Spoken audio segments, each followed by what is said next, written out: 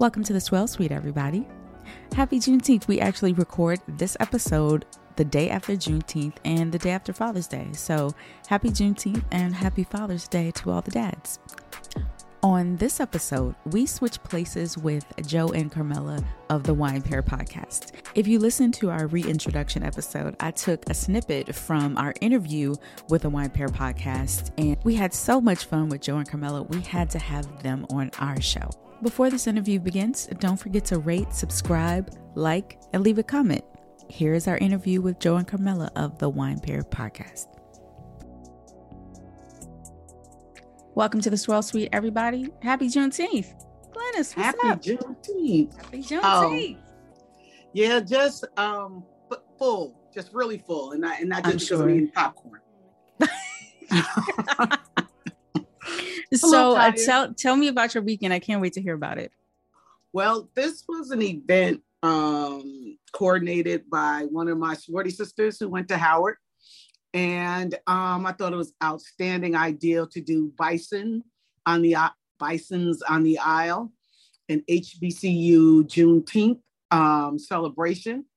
And Joe, if you all don't know, Bison is our mascot at Howard. So that's what Bison on the Aisle is for. Yeah. It was a potpourri of tours, outdoor eating events, and just socializing. The two major tours was a Gullah tour, who was curated by a gentleman who, family is historic. His ancestors are from South Carolina, and he went through the whole Gullah Geechee differences and all the historical places in Charleston and downtown Charleston. Mm-hmm. We also went to Boone Hall Plantation, which has been around since the 1700s. It has gone through different ownerships. But when the Boones owned the plantation in the mid 1700s, it consisted of about 80 to 100 slaves. Mm-hmm. Which is interesting. Some people thought that was not that many slaves, and I had to remind them to own slaves was like owning property, and to own that many pieces of property, as we would consider, was still a lot. But they were comparing it to the German individual who came in and bought Boone Plantation, who bought it, and he had German aristocracy in his bloodline. So he had 200 to 250 slaves. Their production on the property, which was one of my questions, well, what were they producing? Was it agriculture? Was it fruits, vegetables, and that type of agriculture? Because a lot of people don't think cotton is agriculture, but it is because it's a plant that creates the cotton thread. They grew fruits and vegetables, they grew cotton. But what was an interesting piece, and this is the last piece, I could talk about this through this whole podcast, but that's not what we're here for. When we drove up, the slave cabins, if you saw in my post, Sarita, was all brick. Mm-hmm. It was masonry. So I did decide, I said, well, you know what? One or two things is going on here. Either they dress these up for these tours to make these houses look nice, or this family also did some other type of business. And come to find out now, whether this is made up to make them cabins look good or not, nobody can tell me. But the property they claim was one of the largest in the United States at the time brick making industry, this plantation. And the bricks in the slave houses were bricks that were not of the right specs that could be sold. So the slaves, and I do believe they did it on purpose because we were just so innovative like that, they got to make their houses out of the unused bricks. So that's why those slave cabins were made of brick. Interesting. Wow. So it was a really nice day. It was hot as fish grease. Let me tell you, South Carolina's hot. Humid. Oh my gosh. But the Lord takes care of its own because they have a lot of moss trees. Mm-hmm. So it kept it in the shade, acceptably cool. Okay. And you missed some great weather here. For some odd reason, the weather is beautiful here. The past 2 days, it's been like 65 degrees. Right. So it's been 60 degrees in the morning and like no humidity and like a high of like 75 or 80. I was like, I don't know what this is. But Let me tell you what I said it was. I said, the Lord, I told you, JC, Jesus Christ, and our Savior got jokes. He was like, oh, you want to go to a plantation? I'm going to let you feel like he was. Like he was truly on a plantation, little girl. As far as my Juneteenth, I just spent the day with family. It was a big Juneteenth cookout. Everybody had Juneteenth bracelets and t-shirts. It was very, very cute. And my last post, I was looking for like a sort of like a Juneteenth inspired recipe to post. And I came across Booker T. Washington pieces of his autobiography. And I found this story because I was like, was breakfast a thing in slavery? Did they eat before these long days in the field? Anyway, long story short, I came across Booker T. Washington's autobiography and pieces of it. And he talked about breakfast. He said that slaves ate mostly corn and pork in the morning before their long day in the fields. And in order to get this corn, they had to be where the animals were fed at a certain time in the morning. So if they weren't at that place at a certain time, all of that corn would go to the animals. And then they would have to sift through troughs to feed themselves for that corn.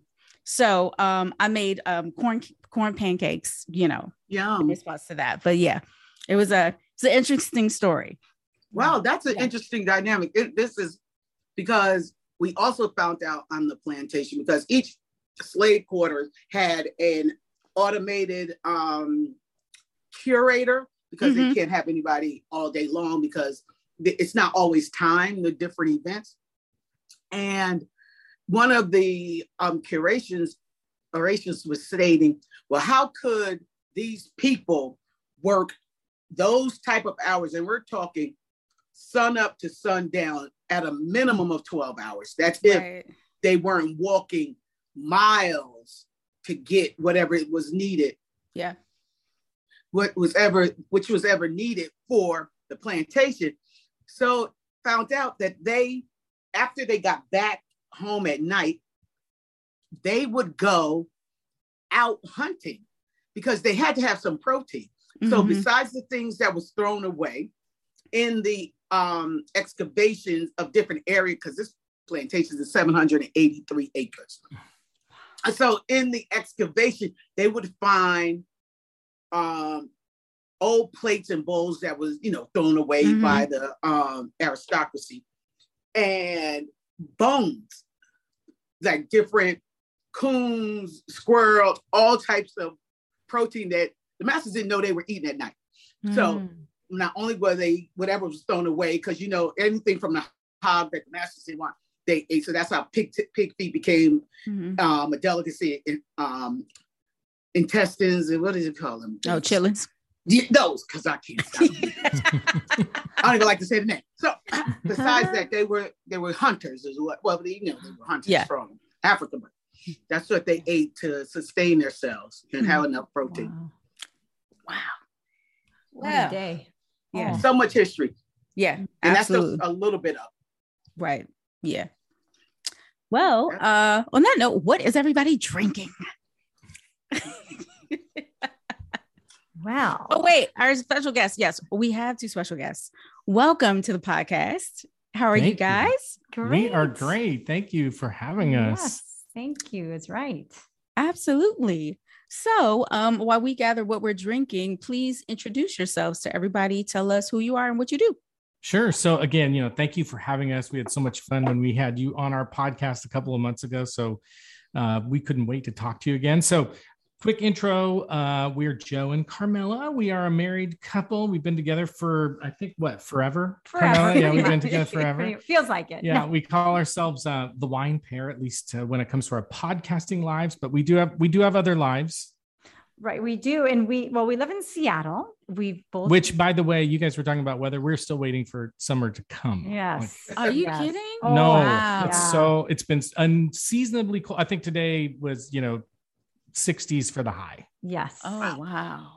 Gray skies. We have not hit summer here, but we call it home. It's definitely, we were born and raised here.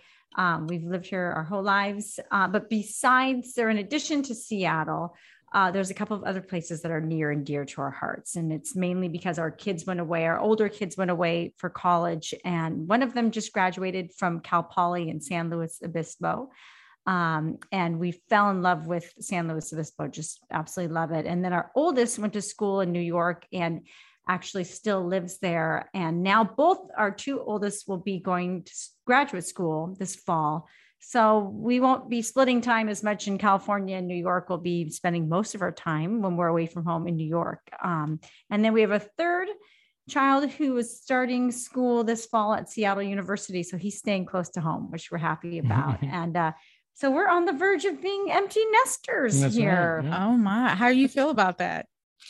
Oh, it's kind of sad. It's really sad. Yeah. I love this guy, but it's, it's going to be an adjustment.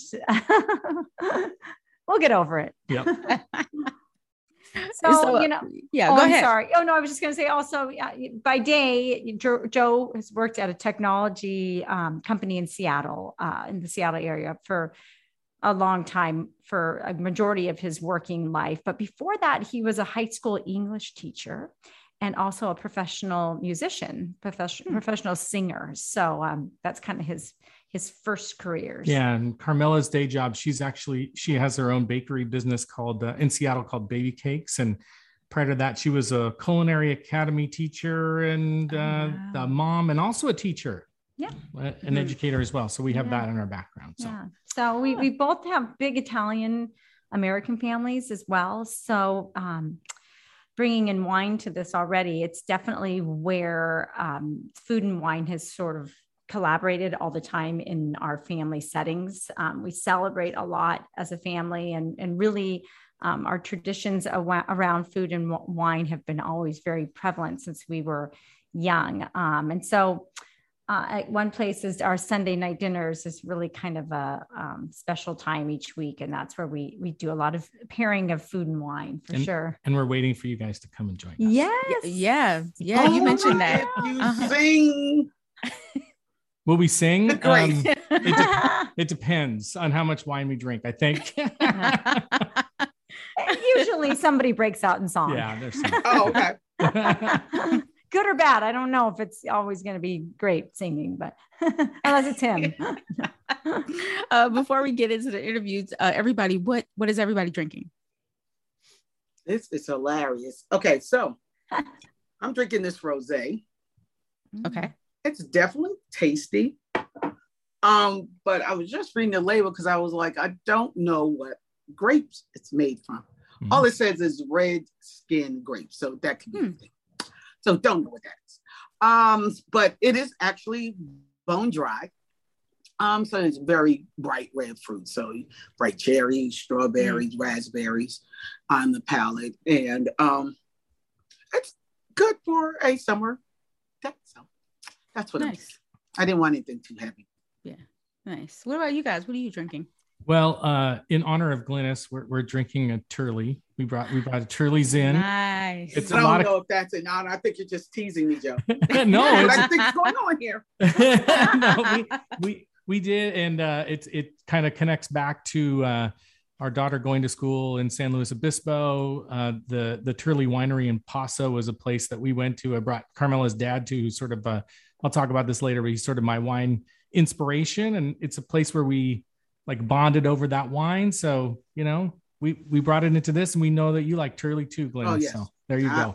I'm down to my last bottle in my case, so I can't drink that on a warm day. I have to wait. I'm just got to let it sit for a minute until it gets a little cooler. That's right. Gotcha. Great. But your so brother's sweet. perfect for it. Oh, Yes, yeah, exactly. Yeah, it's cold yeah, enough. yeah. Right. I've actually I went to an event earlier, an Austrian wine tasting. So I've been drinking Riesling and Gruners and Pinot Blancs. It seems all for it wasn't even a long event. It was only for a few hours, but if you go, I think my husband, when I got home, my husband was like, well, how many wines did you taste? I was like, I don't know. I had to stop at like, I probably stopped at like 50. There were 13 tables 50? and 50? yeah. Well, in it trade tasting, you learn how to taste. And for an event like that, it's just mostly spitting. And but it was 13 tables. Each table had 10 to 20 wines. So when I said stop at 50, that's a small number compared to what wines were there.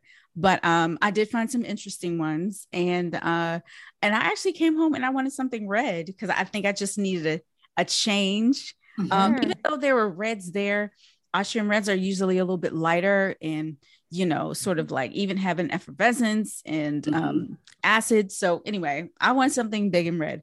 So I am drinking a Syrah from Walla Walla. Oh, Nice. nice. Have you guys had this before? Tree Devil. We have not. We have not. Yeah. We actually haven't even been to Walla Walla yet. We need to go. Yeah. I know. Yeah. I know. Oh, man. That is a bucket list. And I'll tell you a little secret, insider secret. So our families are from Italy.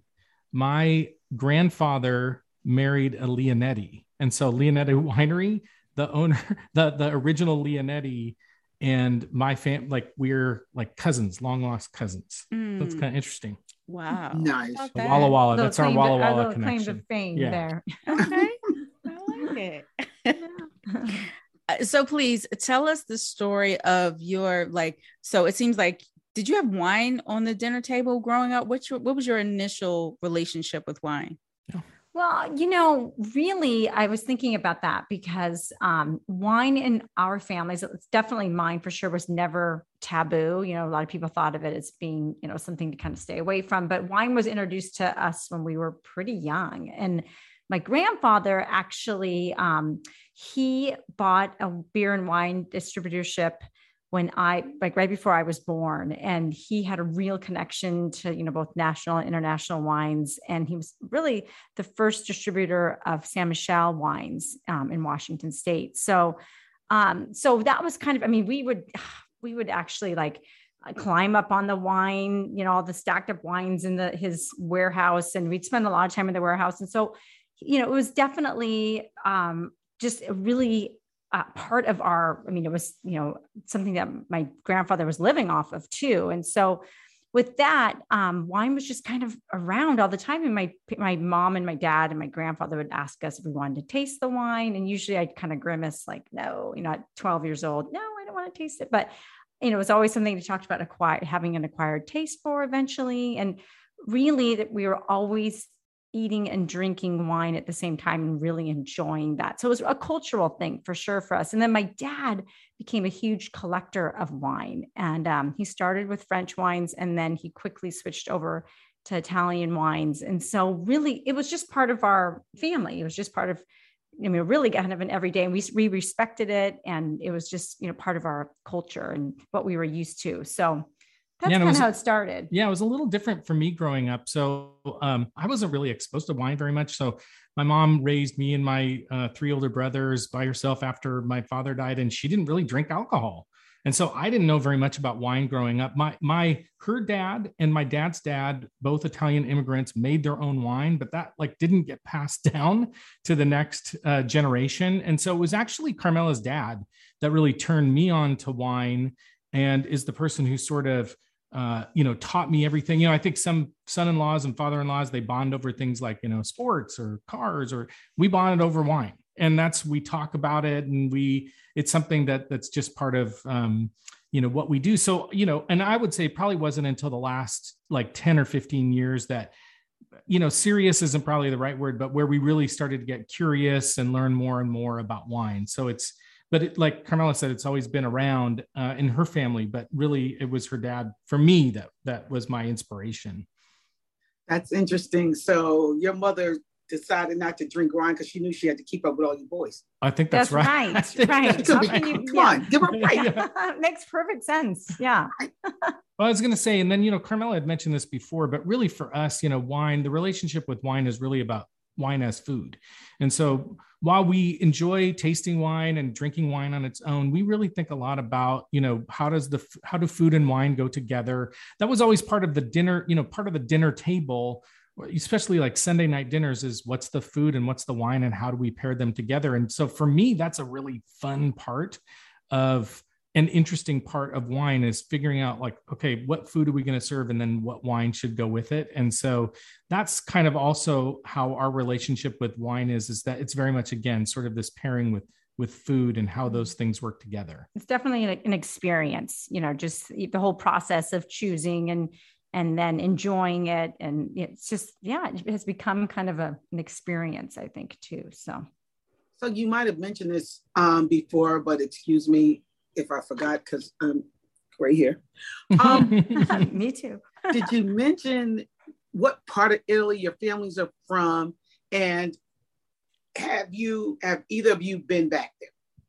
Yeah, great question. So I'll start. My family is from Calabria, which is kind of the toe of the boot. And my mom and one of my brothers has been back, but I have not. And it's definitely a place that I want to go. We visited Italy and we've seen relatives. We met with relatives there because we still have relatives that live there. But we haven't been to Calabria yet. So my family, so both my parents are Italian, but my mom's family is from Puglia, which is, it's in the town that they're from is Bari in Puglia, and it's the Achilles tendon of the boot.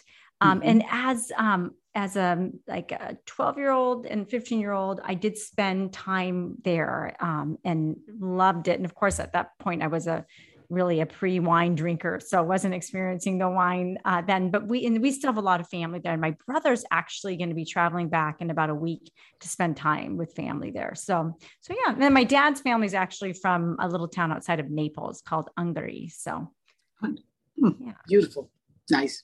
Yeah. Nice. So how did you guys go from sort of getting to know wine and getting more curious and serious about it to starting your own podcast? Wow. Well, this is a lot. You got time here? So we got a long story here. So I think there are a lot of reasons why we wanted to launch a podcast. I mean, one is, again, we love wine. We love pairing wine and food. And as I've, trying to maybe instill a little bit of that into my older children who are old enough to drink. So I do remember this was, in the heart of COVID, and our oldest son was living with us, and we were sitting at dinner and I was talking about the wine we were drinking and what it was tasting like. And he kind of like, put his head in his hands and said, "Dad, you should just start a podcast." So that was part of it. And then the other part of it was what, Carmela mentioned we're going to be empty nesters. And I thought, we should think about something that we can do together, something that's fun. And so thought, hey, let's create a podcast. Yeah, well, that is true. And he's really good about that, keeping us, interacting all the time and doing some fun things. But really another big reason is because Joe generally needs some sort of creative outlet. So he's definitely an artist and a performer at heart. He steals the show, or, he can really, always bring in a crowd. He's fun and exciting that way.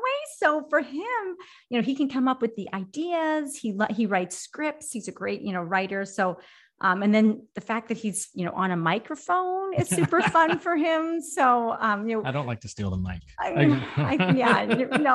You're good at that, but no, but then, really, it's something that, it's really fun for him to do. And then we kind of try and formulate it into a bit of a show too. So it's a little bit of a performance. And then I don't really have access to the scripts ever. I just kind of show up on, Fridays. And so that kind of makes for a funny, some funny things to pop up, some little things that were unexpected for, like, he's got the script and like, why did she just jump ahead? Well, of course I didn't know that we were, so that's kind of, part of the reason also that we have kind of tried to pull this off. So, yeah. And I think, we have a couple of things like purposes, I think, in our show. So one of them is, we really do want to help people who listen to find good wines that are what we call reasonably priced and should be easy to find. And, like I'll say it, I'll just admit it. I will admit it. I'm a little bit cheap. I'm a little bit cheap by nature. Frugal.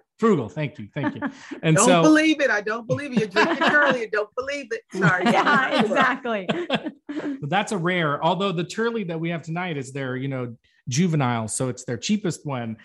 So I'll buy lots of that. But I do think one of the things that I love the most is finding wine with a great, QPR, the quality to price ratio. And so my sweet spot is about $20. So if I can find a $20 bottle of wine that's highly rated or highly regarded, that's like a dream come true. So our podcast really tries to focus on wines that are under $20 and are easy to find, and hopefully help people discover wines that are good and avoid wines that are bad. And of course, some of that's preference, personal preference, and we also understand that. So there's a certain there's certain types and styles of wines that Carmela and I tend to like. We tend to like pretty acid wines that do well with food. And so we kind of lean harder on those when we taste and review wines in the podcast. And we know that there'll be listeners who disagree. And that's actually totally fine, because one of the things we want to do too is kind of maybe use our tasting as a little bit of a shortcut for folks. So you probably have these where there's certain reviewers or certain magazines that you really trust, or you really think, oh, I agree with that. And some that you don't. Like, I'm not a Robert Parker fan. I'm just not, I'm just not. So a lot of people love him. I'm just not a Robert Parker fan. So I know if he likes something, I might not like it. But Antonio Galloni, now, if he likes something, I'm probably really going to like it. And so we would love it if, our listeners kind of had a little bit of kind of a view into our show of that, which is, hey, if Joe and Carmela like it, I might like it. Or actually, if they like it, I might not like it. Mm-hmm. And that's a good reference point. Mm-hmm. So we also, go ahead. Go, please. No, I was just going to comment on the point or something that you said is very interesting. You said you like wines with high acid. Well, that lends itself to your heritage, because if you think about the heavy sauces and the meats that Italians eat, you need something with acid, and that will cut some of the oil and the fat and make it more palatable. So, that's it. That's exactly right. And a lot of the wines that we tend to drink a lot in our family are Chianti and Barolo and Barbaresco. Yeah, and lots of acid in those wines. So Chianti. Yeah, exactly. So I have a short story. So last week I was at a wine tasting, and it was a blind one, and we had to rate 6 wines, with our favorite being number 1. Well, the number 6 wine for almost the entire crowd was a French wine. I forgot exactly what it was. To me, it smelled flawed. It just, I could smell something on it. I was like, I don't know if this is Brett. I don't know what this is, but it's not right. Anyway, so I drank all the other wines and I could not finish that one. I was like, I don't know. That's not right. So anyway, when they revealed the wines and we got to number 6, the winemaker who was leading was like, about number 6, what you're smelling is Brett. It's wet cardboard. It's all of these things. And I was like, So they slid that in there. But he was like, what's funny about Robert Parker and some of these wine ratings, they can't smell it. They'd actually like it. They like that funk on there. But some people can't pick that up. So to the listeners, good for you. Drink what you like. Yeah. Drink what you like. That's right. Yeah. At the end of the day, just drink what you like. That's interesting, Sarita, because it's the same with Pinotage. A lot of people can't get past the nose. If you can get past the nose on a Pinotage, the wine is delicious. Yeah. Big, bold, acid, well-balanced tannins, but that nose is that barnyard funk. It's funky. Yeah. And people, so when I serve a Pinotage, I was like, hold your nose and get it in your mouth. Glynis, I feel an episode coming on where we may have to do a Pinotage episode. I like it. Yeah, there you go. There you do. Oh, so tell us really quick about categories. Your show is beautifully structured.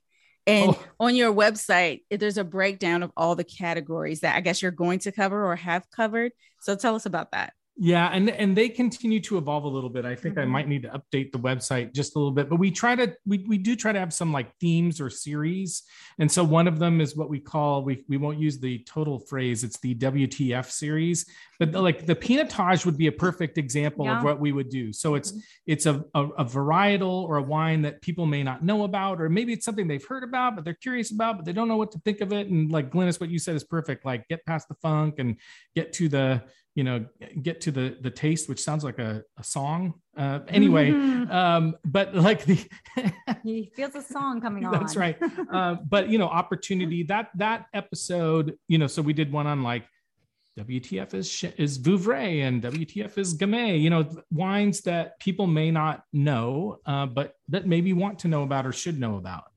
Well, and also, we obviously do a lot of pairings around food. So we've done and sometimes it's, foods that you wouldn't normally think that you would pair with, like Indian food is sometimes a little more challenging. And we've done Greek food, and sometimes we'll do ones on like cookouts or, different seasonal ones. We also have done funny ones like tastings with tacos or like Big Macs, like the McDonald's Big Mac, just to kind of bring in some people who may not like think, oh, I'm having a Big Mac and I'm going to have a beer with that. Maybe you might try, a glass of wine. So, definitely pairing food and wine is one of our topics for sure. Yeah. And we're starting also to do a few more interviews. So we had the Swirl Suite on, which was fantastic. And we're trying to find angles in the wine industry that are maybe a little bit different. So we had a person on named Tabitha Compton. They own a winery in Oregon called Compton Family Wines, and they're really focused on regenerative agriculture, regenerative viticulture. And so talking about that, and we just this week the episode we released it's a doctor. His name is Dr. Bob Hollander, and he started making his own wine, and then he was diagnosed with prostate cancer, and then he started a foundation. And so his wine is actually the gift that you get when you donate to the foundation, which goes to prostate cancer research. So we're trying to find, like, if we're going to interview people, like kind of interesting angles on, on approaches to wine or insights into wine, like we did with you. Interesting. Yeah. Well, and the other thing we've been trying from time to time is just wine in different formats. We just love, we always find it fascinating when they're, putting wine in cans or in bags. And just recently we were gifted some wines, some slush wines. Oh, wait a minute. Joe is laughing. Sorry, hold up. Oh, I don't know. It's not, it's just, we kind of, I think because we have kind of branched out and we're doing these different formats, and we're always talking about how we love a screw top and that kind of thing. So we had a friend who saw these slush wines. I don't even know if that's what they're called. I don't know. But they're in bags, and you're supposed to put them in the freezer, and they're like a Slurpee, like a wine Slurpee. So we're like, oh boy, now we're going to have to try these. I don't know. Is the wine already in the bag, or is it like, wow. Yeah. Okay. Yeah. Because back in the day when I used to go to, there's a big festival here called Wine in the Woods. At the beginning of Wine in the Woods, there used to be a wine slushy, and they used to sell the packets of the slushy mix. And all you had to do was add a bottle of wine, mix it, and then you freeze it, and they're slushy. Yeah, like the margarita mix. Yeah, I'm thinking they would do that with. But how did that work out for you, Sarita? I mean, well, that was many moons ago. my palate has evolved. That was great. Yeah. I think one of the reasons why we do that, and we also do Costco wines and et cetera, is, and Glynis, actually, you said this when you were on our podcast, but wine sometimes can be stuffy, or it can feel like I don't understand it. It seems too regimented, too rules. I just seems too confusing to me. And so, are there ways in which we can make wine understandable or approachable, or just like what is wine that an average person might drink, and how can we help them make just different choices, open their eyes to different types of things. So yeah, so that's it. Wow. When we were in Charleston, walking down, I think it was King Street or Meeting Street, one of those main streets. And then, so I see this in this parking lot, because it was hot. I was like, damn, I need something to drink. Something fast. So in this parking lot, as a kid, your mind's like, oh, there's an ice cream truck, right? We make our way over to the parking lot, ice cream truck. So the first thing I see on the ice cream truck, I was like, oh, those popsicles. Then I looked up, I was like, Them adult popsicles. Oh, no way. So the moral to this story is they had every range from 6% alcohol all the way up to 17% alcohol. Wow. So wine, spirit, true alcohol, and then over there in the corner, in case you came up with your cheering, as they say in Gullah, a cha. We came up with your cha. You could get a popsicle without alcohol, but the main part. So the slushy. That's hilarious. Well, did you get one? Girl, yeah, so I said, I want the mojito 17. Oh, that sounds so good. Give me You went to the top. You went right to the top. Top shelf. That's hilarious. Was it good? It was delicious, but what was so funny about this? So when he handed it to us. So Keitha got a rum one. And he handed, I was like, but I'm not surprised that it's not totally frozen, right? Rock hard because it got so much alcohol. Yeah. Because alcohol doesn't freeze as quick. That's as right. That. Right. Mm-hmm. Right.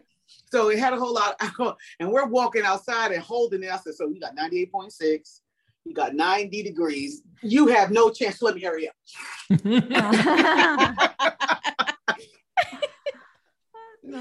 How fun. Yeah. So that slushy reminded me of that. I thought You might have to try. We'll the see. slushy. We'll let you Yeah. know. Mhm. We'll let you know. Okay. So fun. Excellent. Okay, last serious question before we get to our closeouts. If you guys could have anyone in the world on your podcast, who would you have? And you can This world sweet. Oh, I'm sorry. Yeah. Well, Luckily, we that was a bucket list for sure. we checked that box, but we want you again for sure. This is a hard question. I think, I just mentioned this person, but one person that would be really interesting would be a major critic like Antonio Galloni from Vinius, or somebody who has a palate that I really, identify with, and just kind of understand, like, how do they learn about wine and how do they taste wine and what do they look for? And so I think that would be interesting. And I also think it would be really cool to have a famous chef, whether that's an, internationally famous chef or somebody local, but to just kind of understand, because again, like part of our theme, I guess, is food and wine and how do food and wine go together. And so, we have some great restaurateurs here in the Seattle area, like Renee Erickson and Ethan Stoll, and some awesome chefs like Holly Smith and different people. And I would love to have some of them on the show and just kind of get a sense for how do you think about putting food and wine together? What do you look for? If you're doing a broad menu, how would you think differently about, different wine and food pairings, and why, maybe what are some unusual pairings that you put together that people may have said this might not work, but actually it worked really well. And so that would be super fun. But actually, Antonio's been on the podcast before. He has a lot in common with you, Joe. He's also a musician. And he's Italian. Yeah, exactly. Well, you might have to connect us. Of course. Okay. Nice. Did you have one? When we talked about it, these ones came to mind. So we sort of answered for the two of us too. Okay. But I think that would be definitely, those would be highlights for sure, to have somebody like a couple of these folks someday. Cool. Glennis, any other questions for Joe and Camilla? Oh, I have a whole lot of questions, but we go ahead with this stuff. I might have to ask them offline. We were talking about Italians, some Italian men are just so fine. So that's offline. So stop. Go. Hey, good job. Where? Okay, so these are our closeout questions, and you guys are going to answer these questions about each other. Okay. All right. First one, easy one. What is his or her pet peeve? Okay, so for Joe, it's very simple. No, he's definitely he has a hard time with poor grammar. Poor Grammar and poor. He says poor pronunciation. I was an English teacher. I was a high school English teacher. Yeah. So I cannot get through a paragraph, and I'll just be speaking, and he'll correct something. Wait, Glennis, was your mom a teacher? My mom, yep, she was And so was 39 Tanisha's years. mom was a teacher. Yeah, Oh, Tanisha's mom was a teacher wow. too. So yeah, So maybe they you get can it. relate, Glennis. So Can you Sarita relate? mentioned that because she knows if I'm sitting somewhere and somebody uses something like, and my body just goes into these convulsions. So Glennis, can I tell you something? Our daughter, who's she's very smart. She just graduated from college. Like she still has not figured out how to use a comma, and it drives me crazy. But she's a math science kid, Yeah. and so the two of them clash because he's English, and so it's like she can run circles around him when it comes to math, sciences or whatever. But she says one thing incorrectly or doesn't use a comma where she's supposed to, Oh boy. and he's just like he can't take it. He's like, "How are you, my daughter?" But she's your daughter too. Right. So for the science part of it, she got the X from you and an X from her. Right. Okay. And then for Carmela, her pet peeve, I think, is just when things are not tidy. Carmela's very tidy. Everything's always clean. So I think if things are untidy, it drives her a little bit crazy. Well, I just don't get it. I'm just always like, what? This is going to be here for the next 5 years unless we take care of it right now. So I'm a little overly fussy probably, but. Sounds like an Italian mom to me. That's what I heard about Italian mothers. I don't know. Yeah. Yes, very much so. I think you're right. I grew up in Patterson, New Jersey, so I grew up. Oh, okay. Yeah. Yeah, I bet. Okay, next one. What is each other's favorite summer wine? I'd say for Joe, really probably some kind of sparkling wine for sure. Mm-hmm. And now he's even getting into the sparkling rosés, which is super fun because that wasn't always the case. So, but I would definitely sparkling all year round, but summertime, that's what he'll be drinking on a warm day. Yeah, I think that's right. Good job. And then I think Carmela's would be yours would be a Sauvignon Blanc. I think so. Yeah. Very nice. Yeah. Yeah. And not just like said all my stuff. Yay! Sauvignon Blanc is my go-to white wine. When we're talking about sparkling rosés are phenomenal. I could drink them all day, especially sparkling Cremant. That's what we had last night, Glennis. We had a Cremant from Burgundy. We were fighting over it.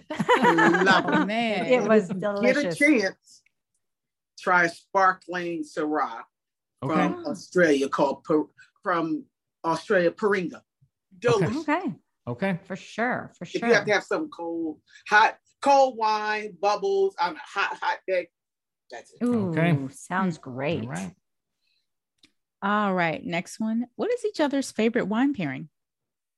Well, I think it's funny because we do our Sunday dinners, and usually I'm doing the primo piatti, where I'm doing the pasta or making the pasta. Joe always is concentrating on the meat, and I think that's when his mind starts to work on what wine we're going to be pairing with the meat. So I bet it's like a roast with a Barolo. I like that. That's what my guess would be. I think we do that a lot on Sundays. Yeah, so I like that. I think for Carmela, so there's a little joke. It's sort of a joke, but whenever Carmela loves Mexican food, but she invariably, so we go and we look at the menu, and she always is like, I'm not sure what I want. But the thing is, she always gets the same thing. She always gets the same. It's always fish tacos. Trying to be a little unpredictable, but yeah, she always gets the fish tacos. So I think it would be fish tacos and like a Vino Verde or fish tacos and Albarino or something like that. I think. How's that? Very nice. That's work? I'll Did I do take okay? it. Did I do okay? Yes, you did. Fish tacos. Is that dinner tonight? She'll even say, she'll look at the menu at the Mexican restaurant and she'll say, "What do I want?" And everybody will say, "Fish tacos." It's not even but she still wants to order last because she may change her mind. It's never happened. Trying to branch out, but I just keep getting pulled. When you know something's good, you just keep going back to it, right? Can I actually? What are your signs? Oh, I'm Aquarius. Cancer. My girl. Your birthday, Carmela. July 13. July 7th. Nice. That's so. And my best friend's birthday is July 13th. Oh, nice. That is so. We are and all about July. Our daughter's July 4th. Yeah, we have a 4th July of July 3rd, baby. 4th. I'm sorry. What did you say? 4th. July 4th. Wow. I was supposed to be on July 4th, but said, you know what's too much damn noise. I don't want to share my birthday. That's smart. It's smart because you know what happens now? We don't get to even see her. She's always running off with her friends. 4th of July. She want, you know. So that's funny though. Yeah. It's a good month. Oh, that's funny. And how long have y'all been married? Did y'all say that before? I'm sorry. Forever is Yeah, what he we said said. forever. No, it's 27 years. 27 Wow. years. Yeah. We were married when we were 5 and 6. Jeez. Okay. Although I have known Joe since I was 11. We can see this on Zoom. You should have seen Sarita's face. Yeah, she was like, well, I'm surprised because you know your parents could have said, "Okay, that's who you're gonna marry." We do say that maybe it was an arranged marriage, you know. So we don't know. I knew this. Yeah, I knew Joe when I met him when I was 11. So wow. Don't even. That's a long story. That's a whole thing. That's so, another whole podcast. We'll do a podcast on that at some point. Yeah. Anyway. Okay, next one. What is each other's go-to cocktail? All right, this one's easy. This one's easy for Carmela. Oh, for you or for me? For you. Oh, okay. It's a margarita. For sure. Without. Yeah. With the fish tacos, what else? I mean, exactly. Go. It's perfect. Oh, I know. I do like a good margarita. That's what for about sure. me? For you, I would say either like a vodka martini. Ooh, I do like. Or just straight up tequila. Mm-hmm. You know, like he bypasses the whole margarita thing. He just wants to sip on some good tequila. Yeah, I like that. Yeah. I like it. Yeah. Well, it sounds like we do need to come over. We have a lot of the same palate. Yeah, it was so fun. So fun. Okay, next question. What region does he and she want to visit next? Well, I think for Joe, I mean, right out of the gates, I think he would run to Burgundy. Mm-hmm. And then probably Champagne. Mm-hmm. And I don't know. I mean, then maybe off to Piedmont. Yeah, Okay. I think That's that's what I right. think. I think that's right. I think so. And you already kind of asked this question, Glynis, when you asked where we're from. I think if Carmela, the next place wine region would probably be go back to Puglia, to a little Primitivo, and you know, see the family. And so I think, and maybe then end up maybe in Venice and have some Soave, something like that. Yeah. We're getting the travel bug for sure. Oh yeah. So we'll see. Well, that will cure some of that empty nester feeling. Yeah, absolutely it will. Mm-hmm. Yeah. Yeah. All right, last question for you guys. When dining out, who is more likely to send a drink or meal back? Well, you know, the funny thing it's is, definitely Glynis, and I thought of her when I wrote the question. But that's a good thing. I mean, that's kind of a skill. Like, I feel like being able to, you know, be assertive like that in like a gentle yet firm way, you know. But I think Joe is not super confrontational, and he also is like, he kind of feel like he would feel it would kind of tug at his heart a little bit, like he'd feel I don't know what it is. Yeah, that kind of thing. He'd probably muscle through it unless it was something really wrong. Then he'd get mad and maybe like stew inside, but I'd be irritated, but I wouldn't say that. It's very Seattle. I'd be passive aggressive. Exactly. He'd gripe to me, but then he'd be, oh, thanks so much. This is wonderful. Yeah. And actually, you know, Carmela is not really, I don't think either of us are really people that would send something back, but I do think so. All of our kids, for whatever reason, all of our kids have food allergies of one type or another. And so Carmela would probably send something back, even if it was her own food. She would send something back if it had like nuts on it. Yeah. The mama bear syndrome. She just wouldn't feel good about it. She just wouldn't feel good about it. Yeah. And so that might go back. Yeah. Yeah. Wow. Yeah. See, the interesting part about that, I'm very specific when I order. So I said, I told you when I ordered. And they bring it out that way anyway. So now it's got to go back. And then I'll probably say, I don't want it. I don't want it. Because I don't like don't even remake it. Don't even remake it. Just like nope. done. Nope. Not messing with these kitchens and waiters and staff. Nope. Nope, I'm good. So they don't get it wrong the next time, though, right? Don't have to worry about it. Just take this back. Thank you, though, with a smile. Oh, wow. Oh man, guys, this was so fun. Thank you for joining us today. Thank you. Thank you for joining us. We had a great time. Really nice time. Thank you. Yeah, appreciate it. Before you go, tell everybody where to follow you. Sure. Where they can find your podcast. Yeah, you bet. So you can find our website is thewinepairpodcast.com, and you can find us on any podcast service, Apple Podcasts, Google, Amazon Music, whatever it is. And then Instagram is probably the the best social media. So the Instagram is the Wine Pair Podcasts at Instagram, and you can DM us and contact us and visit our website and listen to all that stuff, all that fun stuff. And I should say one more, and you can also email us at joe@thewinepairpodcast.com, but it will go to both of us. Mm-hmm. Awesome. Thank you yes, so thank much. you so much. This was great, guys. So much yes, fun. Outstanding. Yeah. A lot of fun. We're going to set a table, or set a couple spots for you next time. Thanks for joining the Swirl Suite. We hope you enjoyed this episode. Don't forget to hit that subscribe button, leave us 5 stars, and leave us a comment. We love ratings. Also, be sure to follow all of us on social media. Myself at Vine Me Up, Glennis at Vino Noir, Girl Meets Glass is Tanisha, Vino 301 is Leslie, and you can follow the Swirl Suite podcast account at Swirl Suite. The Swirl Suite is now a part of the Alive Podcast Network. This episode has been edited and produced by Vine Me Up Media.